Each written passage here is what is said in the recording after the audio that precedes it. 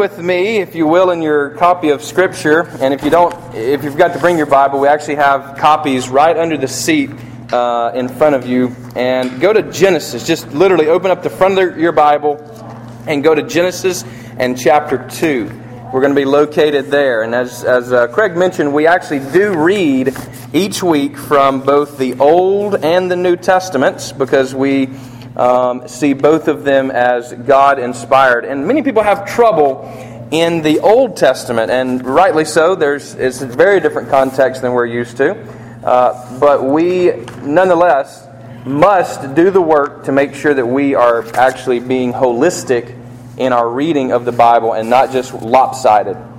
If you have a lopsided reading, it's going to be a wrong reading, quite frankly. And so, notice, I want you to find yourself there in chapter 2, and we're going to pick up reading here in verse 7 and go to 9. Notice what is said here.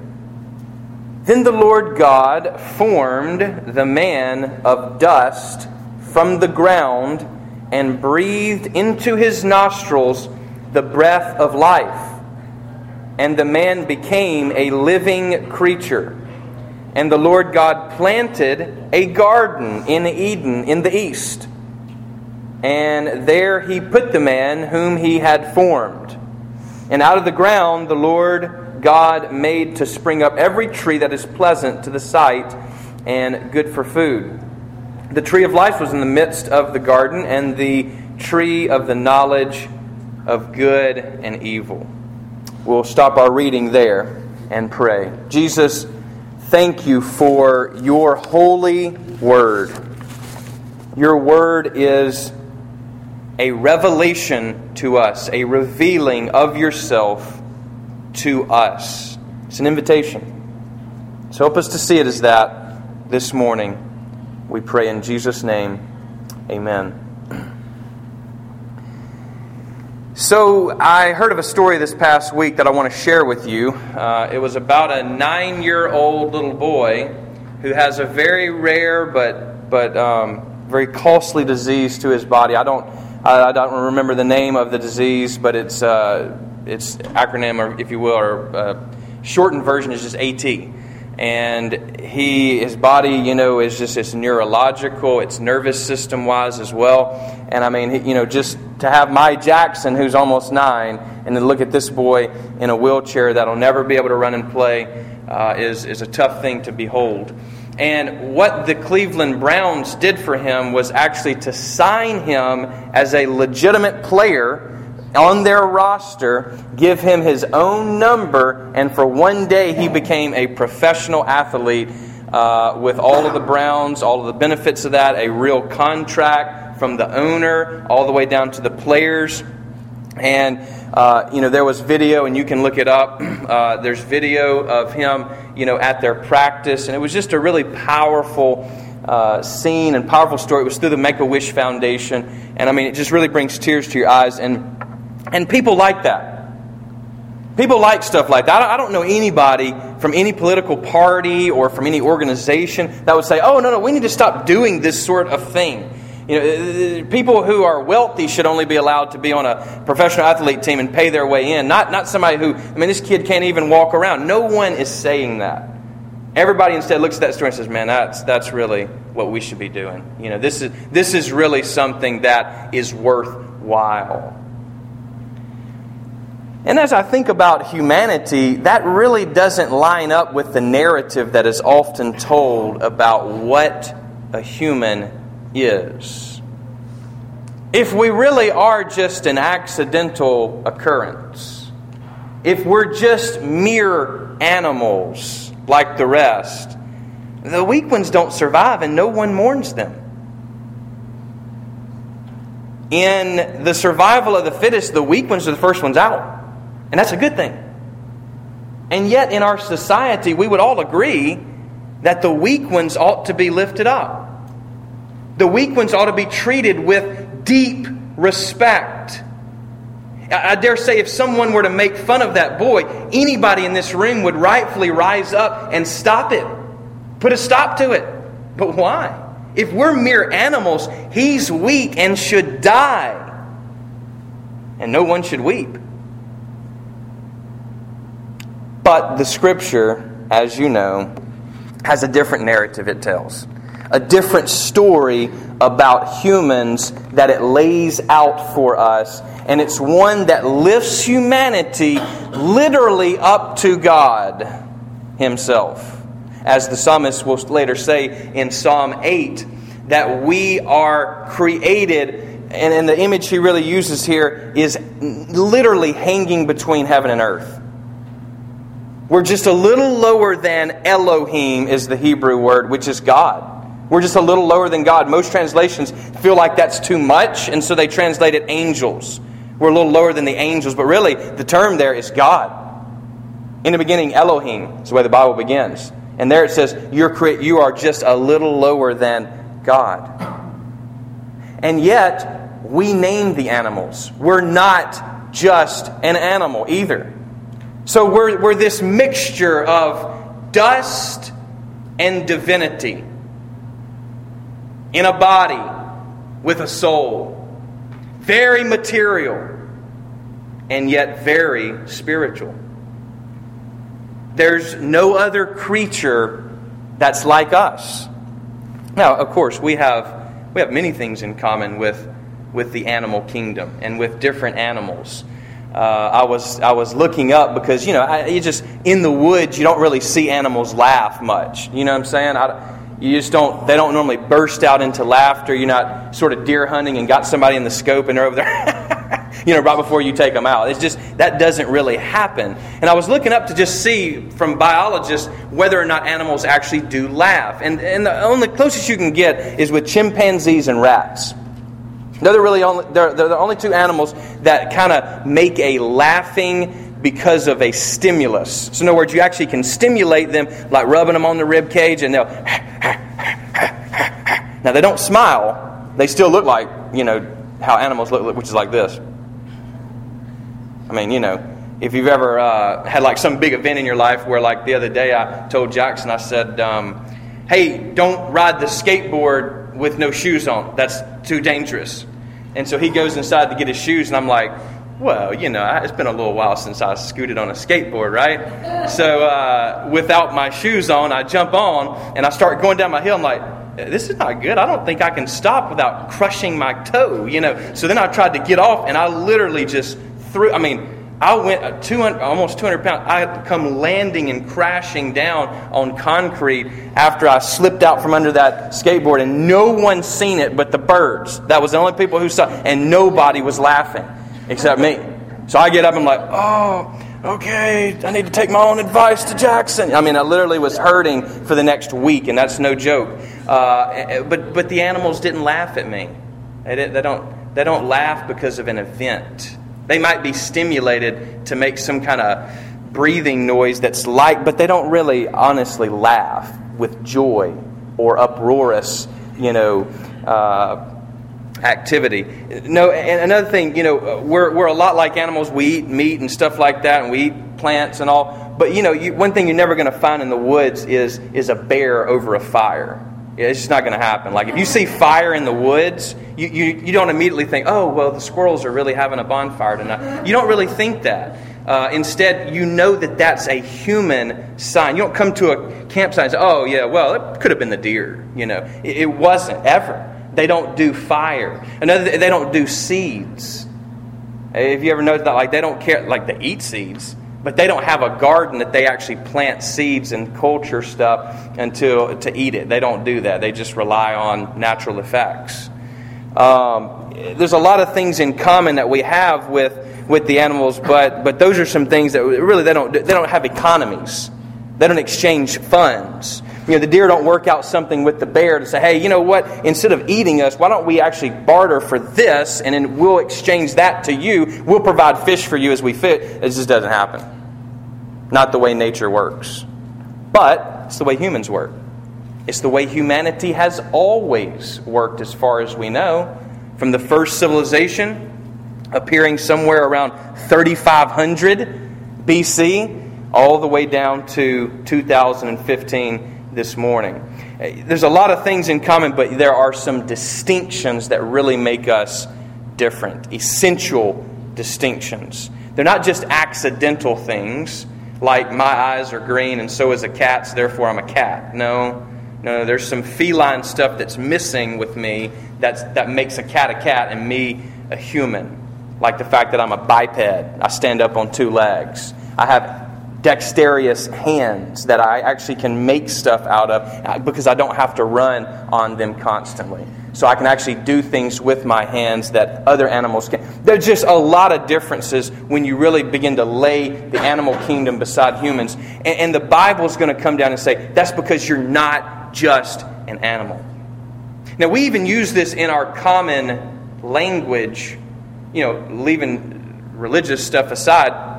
When bad things happen, we say, what an animal. What kind of animal could do that? Meaning a person. Meaning that some person has actually slipped into acting as if they are an animal. I have my kids do this quite often. If you have kids, maybe you know what I'm talking about. They just start going crazy. It's like when you get more than 4 kids together, you've got a real problem on your hands. There's a lot of things that can go wrong when you got 4 more kids together. Let me tell you. Now, we have 4 more kids together all the time, every single day. So you can just imagine what it's like around our place. But then when you add Justin's 4 kids into the mix as well, it's quite a commotion. You might as well just get some earplugs and weigh it out. Here's the deal. Sometimes my kids get so worked up when they're with their friends or playing outside that they just do some really dumb things. All right? I don't even want to go into what all they do because it's embarrassing, and I don't know that you would think about my parenting and stuff. But they do some crazy. And what I have to do, one thing I do is I rise up on them, almost like Gandalf does to Frodo. Remember? When he tries to tell him, you just want the ring for yourself. And he's, am I just a grunt? And he gets really big. That's what I do to my kids. I get like, and I get this really big voice. Here's what I say to them. I say, who do you think you are? Come to about what to me? Or telling me what I'm going to do? Or you're going to threaten me? I'm sorry, who are you again? You're not going to do this if I don't do that? Who are we? Who am I to you? Who are you? Who do you think you are? This is what I ask them. And the reason why is because they have forgotten that they are the child and I am the parent. And here's what I ultimately say to them. I am the daddy. And this is what my dad always said to me, so now I get my chance to say it to them. And he told me that back in the day, and now I tell them that. And we'll pass that down for all generations of dad people. And so I tell them, I say, look, I am the daddy, and I will always win. You will never win. I will always outlast you. You can never undo me. Ever. So just get that in your head right now that you will not win this. You can pout and do all this. You won't win. You will never get to go over to their house. You will never get to do it. Not today. Not going to happen. And that's really a defeating kind of thing, isn't it? I mean, I remember as a kid when I was like, Justin and I had to position things just right. I mean, sometimes you could catch Pop when he was trying to shake everybody's hand and say, hey, Pop, can we go to touch this real quick? Yeah, just sure. Just leave me alone because I got to shake people's hands. And that was the perfect opportunity to kind of trick him into letting us do something. Sometimes we think we can do that to God. Don't we? Just ask Him the right way. Oh, God, I've actually been really good this week. Could you give me $500? Could you do this particular thing for me? I've really been good, remember? God doesn't play like that. He will always win. He's the parent. We are the child. When He says no, it's a no that lasts for all eternity. You might as well just get over it. Even if you got to cry or whatever, just go ahead and get that out of the way. It's not going to change. He will outlast you and me. He's the parent. Now I say that to say this. We are a very unique creation. We're not just animals. Not just walking past each other, drudging through life, simply trying to survive. That's not the picture that is painted in the Bible of who we are as people. What it means to be human. And yet, sometimes in our practice, we act and treat other people as if we're just animals trying to survive. I can't worry about them. I can't spend my time there. I'm concerned only with myself here. I'm not in it for them. Am I my brother's keeper? You better be. And your sister too. Because the Bible calls us, just as Craig reminded the children, to love God. But the only way to love God is, guess what? To love others. In other words, you actually cannot love God without loving others. That's pretty powerful. And many people don't connect that, but the Ten Commandments do. The first 4 deal with our relationship to God. The last 6 deal with our relationship to other people. There's actually more laws concerning our relationship with other people than there are with our relationship with God. It's that important. You don't forgive, you're not forgiven. You can't love somebody who you can see. You can't love God who you cannot see. That's what the Bible says. And it's a very serious matter if we do not love others. You say, well, Marshall, look, of course we love others, man. We're going to church, doing this whole thing. But take inventory of your life this week and just ask you, who really did I show love to this week? Who did I intentionally lift up this week? Because trust me, this world will convince you you're just a consumer. You're just industrious. And beyond that, you're nothing more. You're not a person created in the image of God. You're not someone valuable. You're not someone unique, but instead simply a product. And if you can't be used here for my purposes or there for that business's purposes, you are nothing. Some of you already know this by your job. Once you're gone, they're not going to have a statue for you outside of, Northrop Grumman. Instead, you're going to be replaced. In the military, you're out, somebody else is in. This world really has a way of beating up on us, and we already have felt that. You've felt this before in your own life. We need to lift one another up as the Scripture has lifted us up, even here in Genesis 2. You'll notice that God actually forms us with His own hands. Now, here's the thing about Genesis. And in particular, you got to know that Genesis really kind of has a split when it comes to chapter 12. So when you get to chapter 12, everything changes when this guy called Abram comes onto the scene. Everything's going to shift. The story's going to change. And the rest of the Bible is about that family. Ultimately, you have one family that begins there that leads you all the way to the final victory of Jesus in Revelation. But the first 11 chapters are really strange. Now, they make it into all the kids' storybooks, and I always find that comical, the story of Noah, for instance, a lot of people died. And that's a kid's book. That always makes it in there. And I'm always just fascinated by that. We never really talk like, hey, look, kids, here's the animals, but we divert the fact that everybody else died. I sometimes wonder if we're really even telling the story properly. Maybe not, actually. So it's actually a judgment on the world, and yet salvation at the same time. So in Genesis 2, you have really a second account of creation. So there's actually 2 accounts of creation. Chapter 1, you have this very organized, almost like a song. Day 1, day 2, day 3, day 4, day 5, day 6. And then as you move into chapter 2, you get at the beginning, day 7, where God rests. Now, in chapter 2, many have had a problem because they're like, why give the same story again? Well, it's not the same story exactly. It's actually with a focus on humans. So the focus in chapter 2 is primarily humanity. Whereas in 1, what you get is actually the whole creation, and it's done in these binaries. So you have day and night, right? You have sea and earth.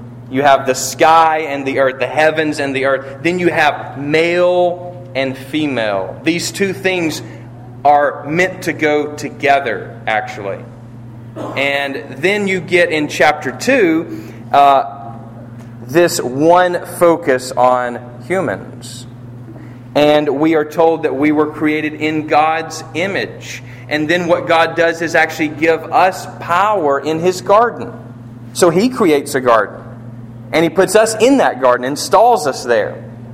And then He tells us that we are to manage it. And He gives, ultimately, Adam even a helper. Someone to come alongside and live life with him, Eve, the mother of all living. Now, you say, well, why is this so unique? I mean, we've heard this all of our life. I mean, I've read that story. I mean, most people have probably read Genesis 1 and 2 more than any other thing because they're like, I'm going to start reading the Bible this year. And they start at Genesis 1 and 2 and then they never get past like chapter 4. Some of you are laughing because you know that's the case and you've read those same chapters, So like, what's new about those? What can you tell me unique about those? I'm not here to tell you really anything other than unique other than this. This is some of the most radical stuff that's ever been written. You may not know that, but in context, no one thought about humans like that. No one. I mean, we have a lot of material from mythology. We actually do. At least, according to archaeology, we do. We have a lot of their stories, especially from Mesopotamia, which is where apparently the Garden of Eden was somewhere around Mesopotamia. I mean, it's got the Tigris Euphrates right there. Mesopotamia just simply means land between two rivers. And that's the two rivers it's between. And so we actually have a lot of mythology that comes out. Here's the thing. Everybody in the ancient world, everybody all the way through, has always downplayed humanity. You ever notice that? I mean, used to the way mythology looks at humans is just we're the blood of a dead god. And you read the Enuma Elish, for instance, which is one of the more popular Babylonian and Akkadian myths, you're going to see that Kingu died, and out of his dead carcass, that's where Marduk actually produces humans. And the only reason he makes them is so that he doesn't have to cook supper tonight. That's it. They don't want to have to cook. The gods have to eat. And so humans are literally the slaves of the gods, and they're just dead blood. Other myths are even worse than that, and I can't go into it for time's sake. But no one in the ancient world ever had this idea that humans were special. Oh no. We're dirty, we're nasty, and all that we ever need to do is just serve the gods. We are weak. We are powerless. Isn't that sort of the same kind of stuff you hear about yourself weekly? As you watch the news, it's just humans are awful. Humans are... Well, there you go. And not only that, you march through history, and we don't have time to do it, but just march through history and see how humans are viewed in each age. It's not really that good. Even when they are viewed good, it's always, they're just a mind. The body is bad. You need to get rid of the body. If you could just get rid of the body, then you would actually be perfect. Again, that's not what the Scriptures are saying to us. We are meant to go together, body and soul. Again, the two binary things. Notice He actually forms us out of the dust, and guess what? Breathes in us the breath of life. That term breathe there is actually spirit. So He spirits in us His life. We were actually created for the Spirit. We were made and fashioned to hold the Spirit of God within our bodies. And that's when we became a living person, is when He breathed within us. Now there's this, let me bore you for just one more second. There's this other thing that we have discovered about Mesopotamian religion. And it's really a lot like Indian religion in India with Hinduism. What they used to do was incarnate their deities. You know this. It's called idolatry, right? You take something that's unseen and you fashion it in wood or in stone. You chisel it out, or in pottery, and you make an idol and say, okay, that god is represented right here. So the sun god, Ra, in Egypt would have been a disc. They would have made a disc. That's how they saw the sun, and he therefore would have been worshipped being bronze. All right? Well, what they would do then is actually place this statue in a sacred garden. So they would forge the statue, and then they would place it in a garden, and the next morning they would all wake up and go and say, oh, look, a god was birthed last night. And then they would actually wipe out the eyes and wash out the mouth of the god, just like you do a newborn. First thing they do when a baby comes out, a baby starts crying, and they get the suction thing and start sucking stuff out. Cleaning them up. That's what you want them to clean them up, trust me. I've seen it 4 times now. They need to be cleaned up before I'm holding them. So that's a great thing. Appreciate your business there. And so they clean up the god. They wash him out. And almost like a baptism for a newborn. And then what they do is actually install the deity after he's washed up, after he's been born, into the temple. And then everybody comes to worship. But before they do, when they consecrate it, the craftsman, the person who actually made the idol in Mesopotamia, would cut off his hands and say, see, there's no way I could have made this idol. And all the tools that were used were then put inside of a goat. And then that goat was actually marched out, never to be seen again. Every semblance of making that idol was gone, and they acted as if that God was born in the same way that you were born. You say, well, that's a really weird thing. Well, even what it means is this. Even in the ancient world, people knew that they shouldn't be making gods. And yet they were. Even in India, I saw it firsthand. They cover the thing where you can't see inside of it, and that's where they make the god. And then they reveal it. Hey, look, here's an idol of one of the gods. Do you know that the Bible has a very different picture of God?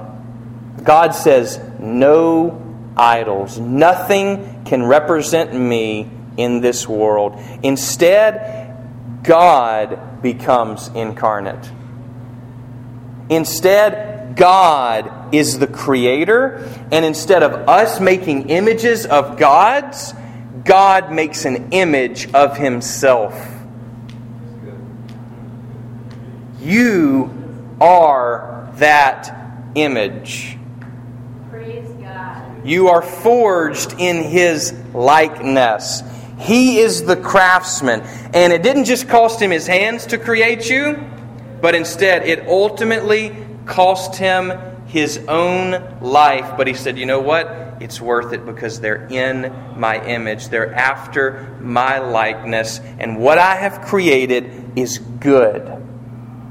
You see, He also put us in a garden, didn't He? A sacred garden. His garden. You know, really, God has written 2 books. One is nature. The other is Scripture. We are supposed to read both. Nature's out there always for us to enjoy and see. Every sunset, it's just the colors are just unbelievable. I just think to myself, God did that. I really feel sorry for the atheists sometimes because, what do you do? It's just an accident. Don't worry about it. There's nothing to enjoy. That's just not much life there, is it? Not much to really get behind each day. But with a creator, oh yeah. He made that. He made you. He made the forest that we're always enthralled with, the beach that we go to see, the mountains that you want to go to and look at. Again, that's something different than the animals, isn't it? Try to get your dogs to know, hey, Fido, look at that sunset. How beautiful it is. He's unconcerned. Dogs don't take long trips to the beach, just kind of, oh man, this is awesome. Let's kick back, No, they never really think about doing that. But we do. We pay big money to go just look at things in nature. Why? Because there's something mysterious there. Something amazing there. Now, something has happened in our culture. The ancient people, they actually looked at a big mountain and they said, wow. And their result of that was then, let's worship it. It's a god. Now, our scientific culture came along and said, no. The mountains, the trees, the clouds, they're not gods and goddesses. They're stuff to be studied. They're inanimate. They're not animated with life. They're just a dead wood. And so it kind of drained all the deity out of it, kind of drained all the mystery out of it. And to look at the world just in scientific terms is quite boring if there's no creator. But the Christian response is look at the mountain and say, wow. Not worship the mountain, but the one who made the mountain. It's a slight twisting, a slight nuance of terminology, and yet it makes all the difference in the world. This is exactly what Psalm 19 says when it says, even the heavens declare the glory of God. Their speech is heard throughout all of the earth. Day and night they speak of His goodness. And Paul will then later say, you can actually be condemned to hell by the book of nature. In other words, everybody should know there's a Creator. And to deny that is foolishness. You see, He put us in His garden, washed us in the waters of baptism, and then installed us as the temple.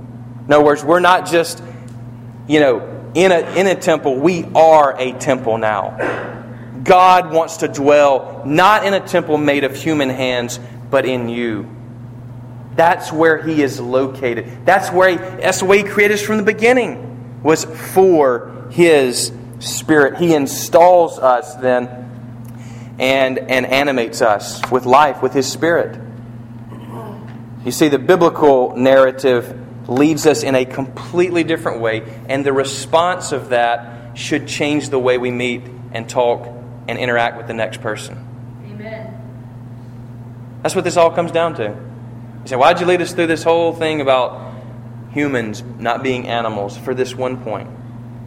It should change the way you treat the waiter or the waitress or the person at the gas station or the next person, your neighbor next door, or that person that's really annoying at work, or the person that doesn't like you at work or in your family or even in your own house. You see, the gospel should change the way we look at people, because people are not just animals. People are literal images of God. There's never a person that you have ever met that God did not have His stamp on them. Amen. Now, of course, we can deny that and mar that and break that and ruin that image, but even so, you are worthy to be loved simply because you have a Creator. Kind of like on Toy Story. Remember when Woody looks at the bottom of his shoe and it says, what was the kid's name? Andy. Thank you. It says Andy. When we look at the bottom of our shoe, it says God. He created us. He likes us. He loves us. He has redeemed us. He has become one of us. And died for us and resurrected for us and sent His Spirit to be in us. That's good news. And it's not just good news for us in here. The world needs to hear that news this week. I'm telling you, somebody in your life this week needs to hear that. People get beat up in this world. Beat down in this world. And our job is to be salt and light. And to show forth the gospel, the good news, that they matter. That they are valued. It's the small things, folks. Just telling somebody you're going to pray for them. A neighbor, what's going on? What could I be praying for you about this week? I've been doing a practice thing. I did it with Casey, and then we went out to eat as a family. And I practiced the same thing. It was something I learned from somebody else, and I'm just sort of passing it on. We're sitting there at dinner, and I'm like, I told our waiter guy, I said, hey, we're about to say a family prayer. Is there anything that we could pray for you about? And man, he just opened up. He said, man, my mom and my daughter. He was blown away. That someone would be concerned enough, not just to be sitting down, doing their prayer, eating their food, getting their service, getting my money's worth, and getting out. Is that really the way we want to live life?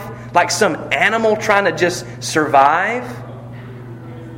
Or are we called to be more than that?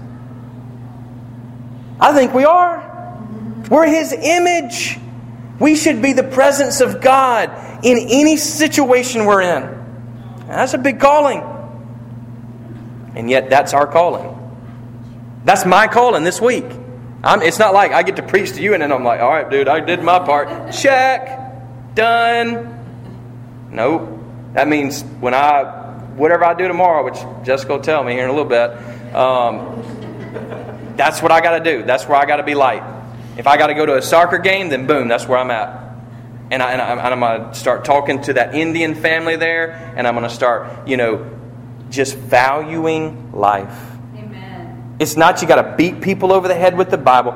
Just treat people with respect and love and courtesy and compassion, like Jesus did. It's not rocket scientists. We already know what to do. I don't have to sit here and tell you what to do. You already know what to do. You have plenty of knowledge at your disposal right here from the Word. It's time to do it.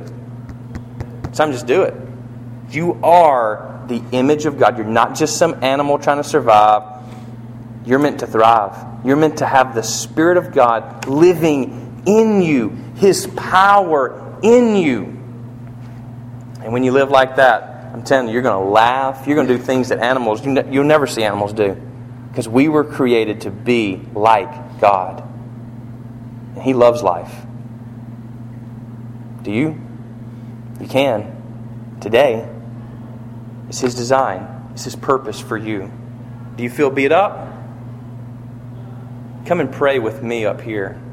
Let's ask God to lift us up so that we can then turn around and lift somebody else up. They need it. People in this room need it. As soon as we get done here, you ought to go encourage somebody.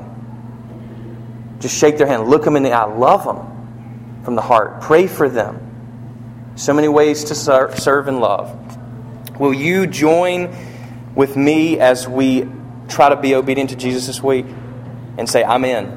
I'm in. That's what I want. That's what I want to do. And when we do that, the Spirit will come in us and empower us for service. Amen.